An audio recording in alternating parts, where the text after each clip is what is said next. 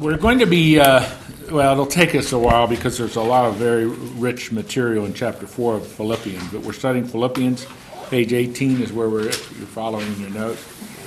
I want to pick up with this word that we've seen in the book of Philippians, and it's really a favorite word of Paul's throughout his writings, in verse 18.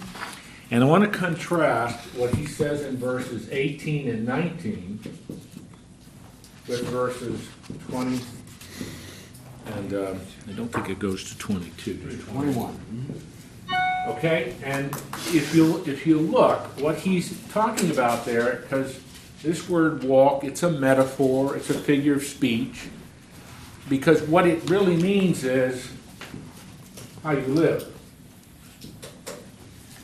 I mean, he's not talking about you're going for a walk out along the sidewalk. That's not what he's really talking about. Walk is a metaphor for how you live your life. So, perhaps another way of thinking about this is whenever you see Paul, the Apostle Paul, using the word walk, we should think of that as the norm. Not extraordinary. Not the exception, but this is to be the norm. So what he's contrasting is the walk, and I'm taking a little liberty here, but in a way that's really what he's doing. The walk of the false teachers that he's warning the Philippians about versus the walk of the believer. Okay? And he's really contrasting the two here. And he's going to say 5 things about the walk of the false teachers. He's not going to say 5 things. He's going to drive primarily on one key thought about the walk of the believer. And it's a remarkable contrast that he's setting up here. And I think it's really valuable for you and me today because we live in a culture, particularly, let alone a whole world, but in a culture, particularly American culture, which, broadly speaking, is much more characteristic of this side than this side. Okay? So what I'd like to do is read 18 through 21, read the entire passage, then we're going to go back and kind of take it apart. So is everybody with me? Do you understand what I'm doing here? Yep. And I'm keying in on the term walk. For many walk, of whom I've often said, and now tell you even weeping, that they are enemies of the cross of Christ, whose end is destruction, whose God is their appetite, whose glory is in their shame, and who set their mind on earthly things. Verse 20, for our citizenship is in heaven, from which also we eagerly await for a Savior, the Lord Jesus Christ, who will transform the body of our humble state into the likeness or the conformity, the body of his glory. How's he going to do that? By the exertion of the power that he has even to subject all things to himself. There's an awful lot there. But let's take a look at what he says in 18 and 19. Now, again, this fits with the larger theme of the book of Philippians. These are the false teachers. These are the people that are beginning to infiltrate the church at Philippi. And Paul's really concerned about that. So he's warning them. And we saw how he did that earlier in the chapter. He calls them dogs. Remember all those words and so on? So here he says, now I want you to see 5 things about them. 5 characteristics of their walk. First of all, what does he say about them? They're enemies of what? The cross. Of the cross. Enemies of the cross. What does he mean by that? Hi, Dave. Okay.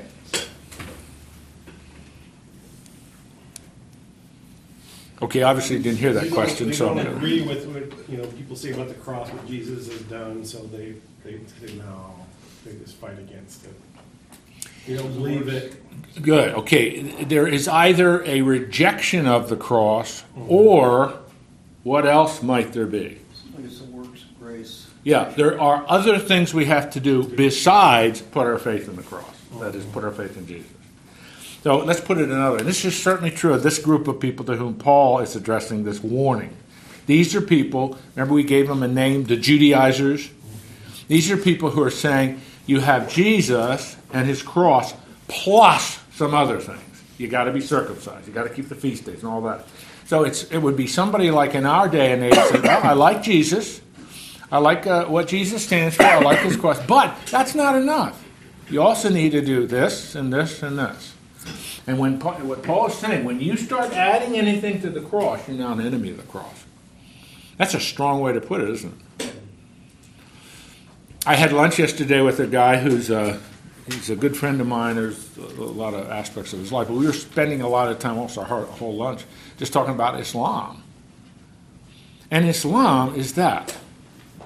And I'm picking on that only because we know so much about it today because we hear about it. Islam is adding to Jesus. They believe in Jesus. They hold that Jesus is a great man because he's a prophet. But Jesus isn't enough. There's much, much, much more. And the way to get the clear understanding of the more is start finding out what Muhammad taught. So they're enemies of the cross. And again, I'm not just singling them out. That's just something that we are very familiar with today. Secondly, he says of them what? Their end is destruction. What does he mean by that?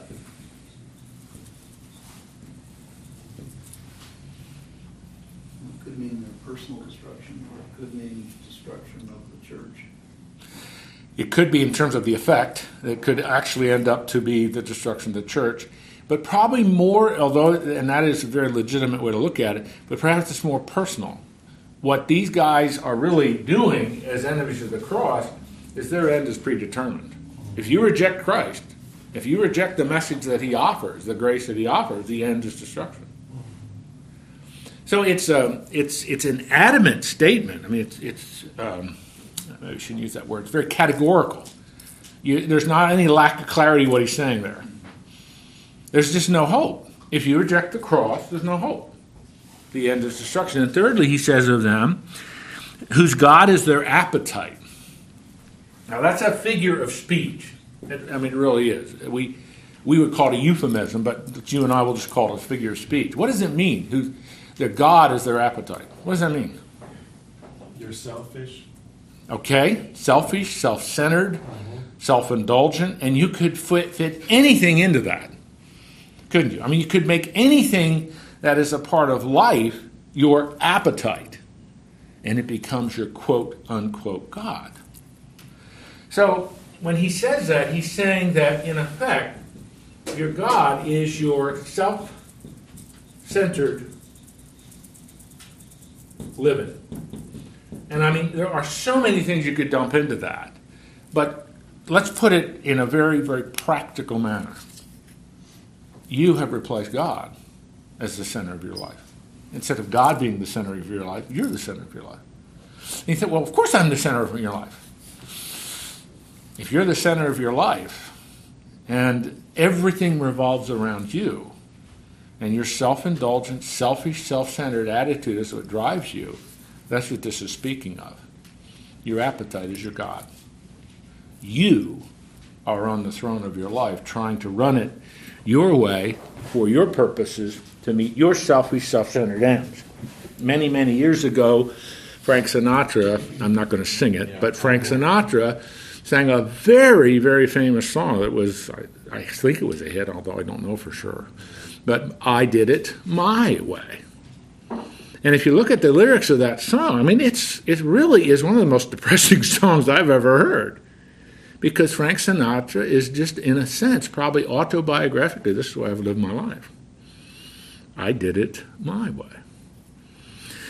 And Paul is saying their walk is a walk of selfish, self-centered, self-indulgent living. Do you know anybody that lives like that today?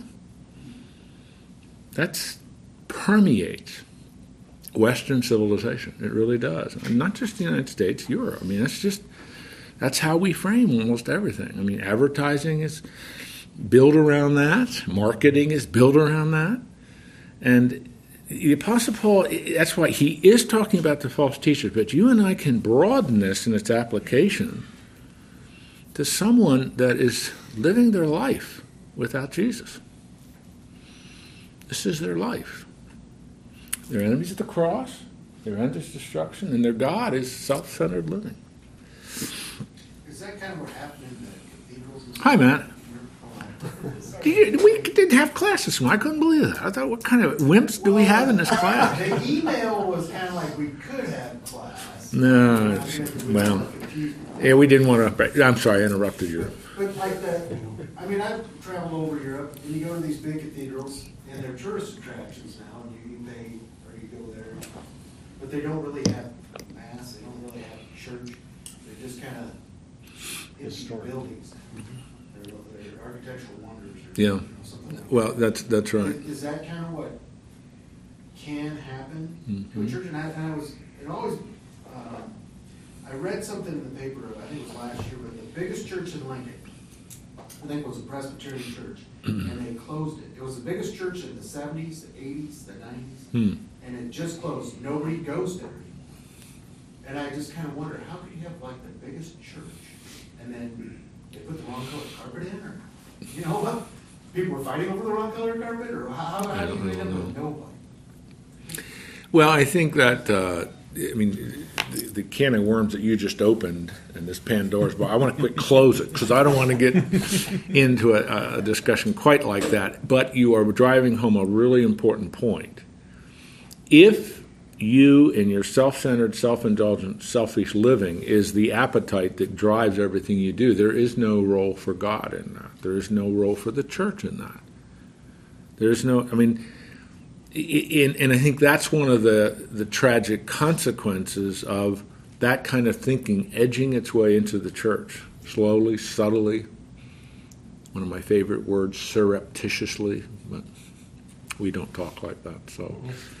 And it can undermine everything that the church is supposed to represent. And there was an article in the Wall Street Journal during the holidays on the number of churches in Europe that are closing. It's extraordinary. Great churches that have hundreds and hundreds and hundreds of years of heritage, either associated with Roman Catholic or with Protestant Reformation, are closing. And these aren't small little tiny country churches that have 40 people. These are the massive cathedrals and some of the great landmarks. It is really sad. And then he says, whose glory is their shame. Now let's think, again, that's a saying. It's a figure of speech. Whose glory is their shame. The key word is shame.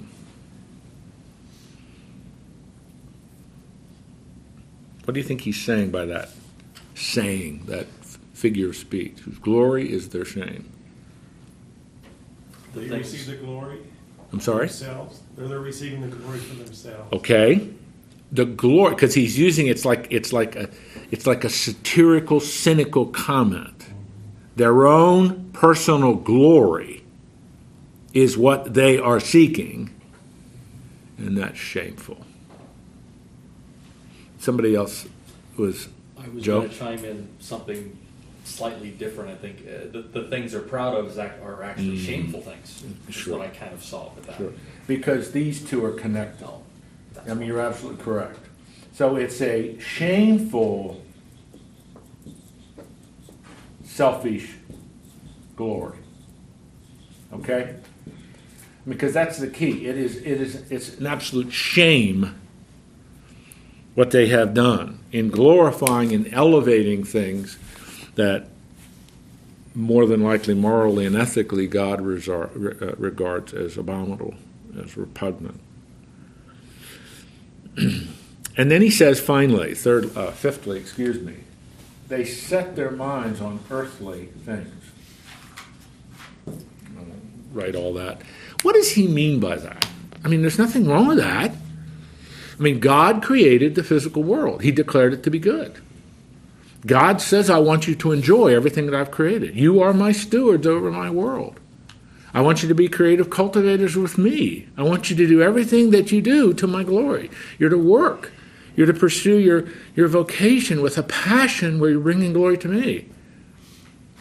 So what does he mean when he says they set their minds on earthly things? Joel? Well, they're just but that's it. That's where it ends. That's they're so fixated on that they don't consider more eternal. Excellent, Joel. That's it. If these four dimensions characterize their walk, then this is the final crowning category. they have no room for eternity. There's no eternal dimension to anything. For you and for me, there is an eternal dimension to everything we do. Amen. Because for you and me, once we come into a relationship with the living God through Jesus Christ, we start to see everything through that eternal perspective. And that's what he's saying they lack. It's back to the motivation we were talking about, I forget the name of the senior already, doing it my way. If you're doing it my way, it's not going to be where that one statement that you stated where you said where it brings glory to God. Yeah, They leave that part off. absolutely. And that's a huge part to people. Yeah. And again, it's in a way, it's kind of getting back to that simple but profound thought. You're on the throne. You're seeking your own glory. And that's it. What is it, if I were to make, not if I were, I am now going to make this statement. These 5 characteristics of the walk of a human being are all self-defeating. Would you agree with that? Why are they self-defeating?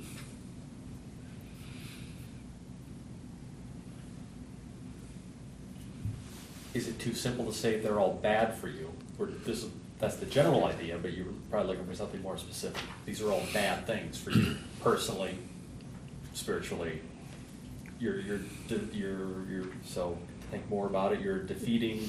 Well, You're well, defeating okay. purposes for what you exist. Why okay. you want to be here? Why would you Okay. want to do these things to yourself in a very okay.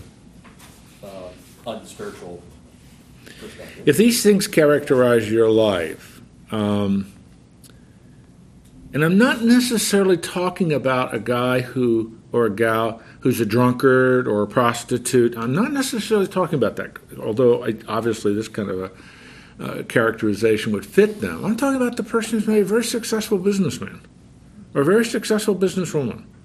I mean, they're given all the gusto they can to pursue their vocation and pursue it with a passion, 24/7. That's their goal. They're achieving their goals. They're wealthy, etc. Why do you still say that's self-defeating? You mentioned some time ago, Jim, the person who said, all my life, I've leaned my ladder against the wrong wall. Yeah, one of my friends He said come to that. that point when he realized that. Yeah.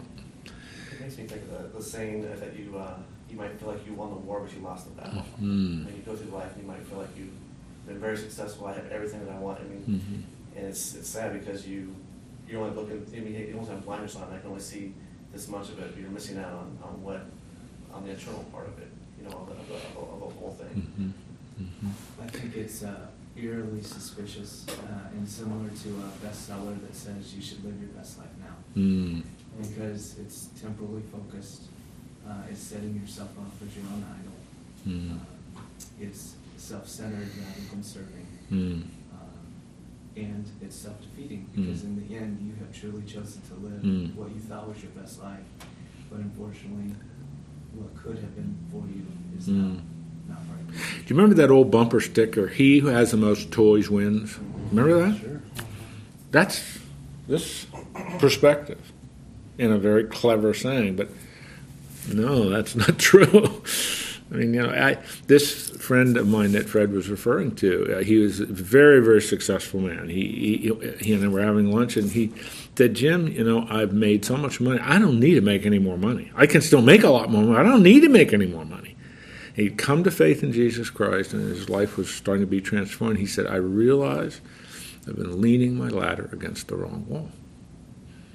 And by that, he didn't mean that success in his business was abominable to God. That's not what he meant by that.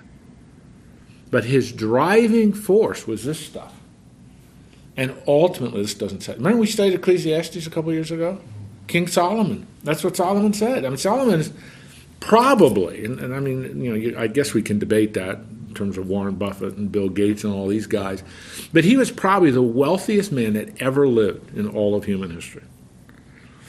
But the point that Solomon makes is, I had the ability, with my wealth and my position and power and all that, to do anything I wanted. And I did everything I wanted. And what was his conclusion? Vanity of vanities, all is vanity. The bottom line is, it does not satisfy.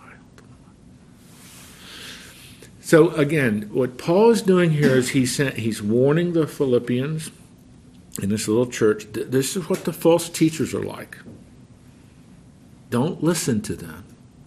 They are leaning their ladder against the wrong wall. So what's the contrast? The contrast is verse 20 and 21.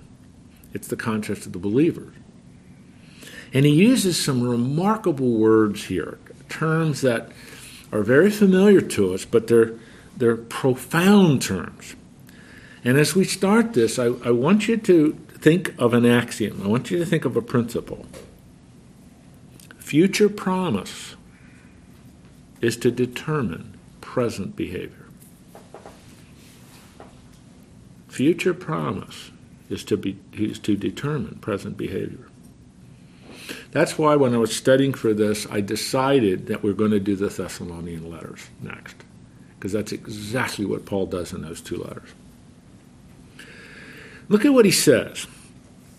For our citizenship is in heaven. And in my Bible, I circled earthly in verse 19 and heaven in verse 20, drew a line between them. There's the most significant contrast there is. The person who's not walking with the Lord Jesus is focused on the temporal, on the physical, and has no room for the eternal. You and I understand the eternal significance of everything because we're citizens of heaven. By the way, this is an aside, has absolutely nothing to do, but that Greek word citizenship, we get our word politics from that. Aren't you glad I told you that? Again, I don't know what you want to do with that, but it just, anyway. But it's our citizenship is in heaven. That's a profound concept. That's a profound thought. That's a profound axiom. What does that mean?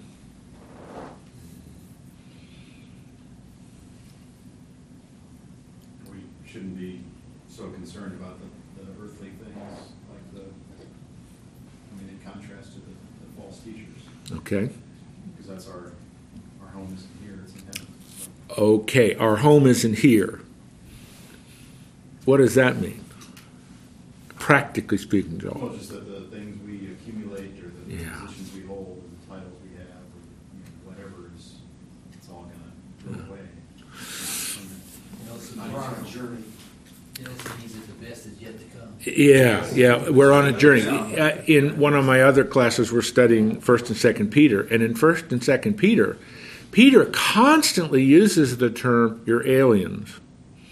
That's how we translate it, but you're aliens. For you and me in the 21st, an alien is the little green man that comes from Mars, or what was that, Steven Spielberg, E.T. or something like that.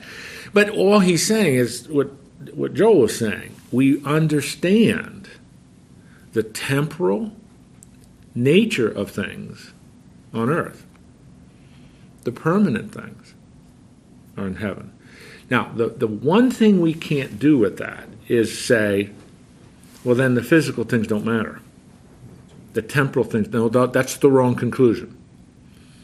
Because the temporal things do matter. Remember, God created the physical world, God created it, and said they're good things. And 1 Timothy chapter 4, verse 4, enjoy all the things that God has given you. The earth is the Lord's and the fullness thereof. He wants you to enjoy your life. But enjoy it as a gift from Him